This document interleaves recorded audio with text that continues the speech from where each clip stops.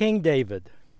His is a name that permeates Jewish history and our Christian history as well.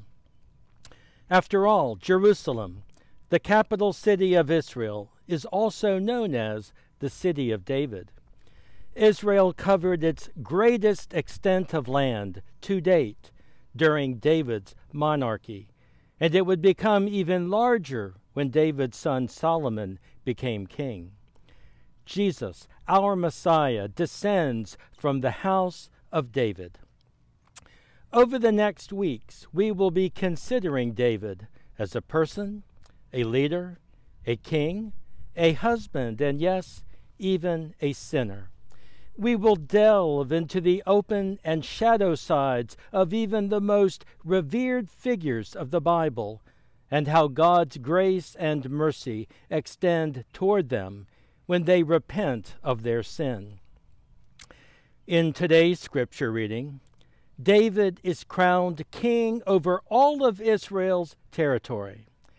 Prior to this event, David's stature has been building. We become aware of him in 1 Samuel, when the boy shepherd gains fame as a musician and person of great courage. Historians agree that he probably existed around 1000 BCE, but his rise to power goes back even generations further. A short history lesson. Israel was originally a kingdom with only God as their king. It was God who sent Moses to negotiate their release as slaves in Egypt. It was God who led them safely through the Red Sea. It was God who led them through the wilderness with a pillar of fire by night and a cloud by day. It was God who gave the Israelites the Torah, or law, that would take 12 separate tribes and help them live as one people. It was God who provided manna from heaven to feed them as they traveled through the wilderness, and it was God who showed them the promised land, Canaan, flowing with milk and honey. As if to assure that the people would see God and not Moses as their king, God forbade Moses to enter this promised land, and Moses could only look at it from the heights of neighboring Mount Nebo, where he died and was buried. As the Israelites entered into this promised land, God motivated Joshua, a fearless military leader, to rise up and lead the people in battle to conquest of the land of Canaan. As they began to settle in this land, God provided judges who would facilitate difficult decisions according to the Torah, or law, given by God to the people through Moses. The judges always deferred to God as the king. As the nations surrounding Israel increased their numbers and strength of their armies, Israel began to fear for their future and began to cry out for a human king like other nations, someone who would lead them into battle, someone who would negotiate with other nations, someone they could crown and honor. So God sends a spokesperson to the people, the prophet Samuel, the very first prophet. He works with Israel through this difficult period of becoming a nation. How to be a nation without a human leader, but a divine one instead. But Samuel's efforts are futile. Through much prayer, he discerns that Saul should become the very first human king of Israel. And so Samuel crowns Saul and continues to be a voice for God as Saul leads the people in battle and as he governs everyday life. But over time, Saul disappoints Samuel, and consequently, Saul disobeys God's divine commands. And Saul becomes more paranoid day by day as he faces inner turmoil as a leader. His servants, seeing the pain their king is experiencing, call on a young man skilled in playing the lyre to come to Saul's side and play and hopefully calm his troubled spirit.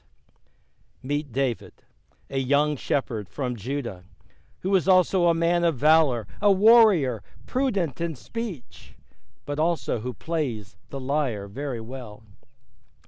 David plays for Saul, and Saul is deeply touched. Soon thereafter, war breaks out between Israel and the Philistines, and the giant Goliath challenges the Israelites, "Send out your champion to face me in battle." David, sent by his father to deliver supplies to the Israelite army, responds that he would be willing to go to battle with Goliath. And the rest is history. So impressed is King Saul with David's courage that he makes David the leader of the entire Israelite army. His troops worship his leadership, and they do great things. But Saul is becoming more and more troubled because the people and the army give more kudos to David than they do to him, the king. So Saul plots to kill David, to be rid of this challenge to his authority. Saul's son Jonathan hears of his father's plot and goes to tell David, encouraging him to flee for his life. And so David does, going from place to place throughout Judah, the southern portion of Israel, acting as a sort of Robin Hood and doing his best to avoid Saul. Eventually, Jonathan catches up with David and tells him that he sees David as the true king rather than his father. No doubt, a foreshadowing of what is to come. Over time, Saul does catch up with David, but the young warrior pays homage to Saul as king, and Saul welcomes David's subservience and has a change of heart, reconciling with David.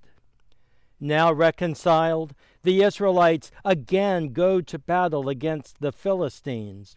But in the battle, Jonathan is killed, and Saul, seeing that defeat is inevitable, falls upon his sword. Saul's son, Ishbaal, succeeds his father, but the southern tribes of Judah make David their king rather than Ishbaal. Civil war ensues until Ishbaal's own staff assassinate him. And David then becomes king of all Israel, which brings us to today's scripture, when David is crowned as the new king for all of Israel. We will learn more about the significance of David in the weeks ahead. Today, though, we look at history through the eyes of faith. How God works in and through divinely called leaders. How God doesn't necessarily steer history as if we are pawns on a chessboard, but uses the resources already available and acts in human time to ultimately work toward God's will. God will always be faithful to God's chosen people. And as Christians, we are also God's chosen ones, to whom God has been, is, and always be faithful. Thanks be to God. Amen.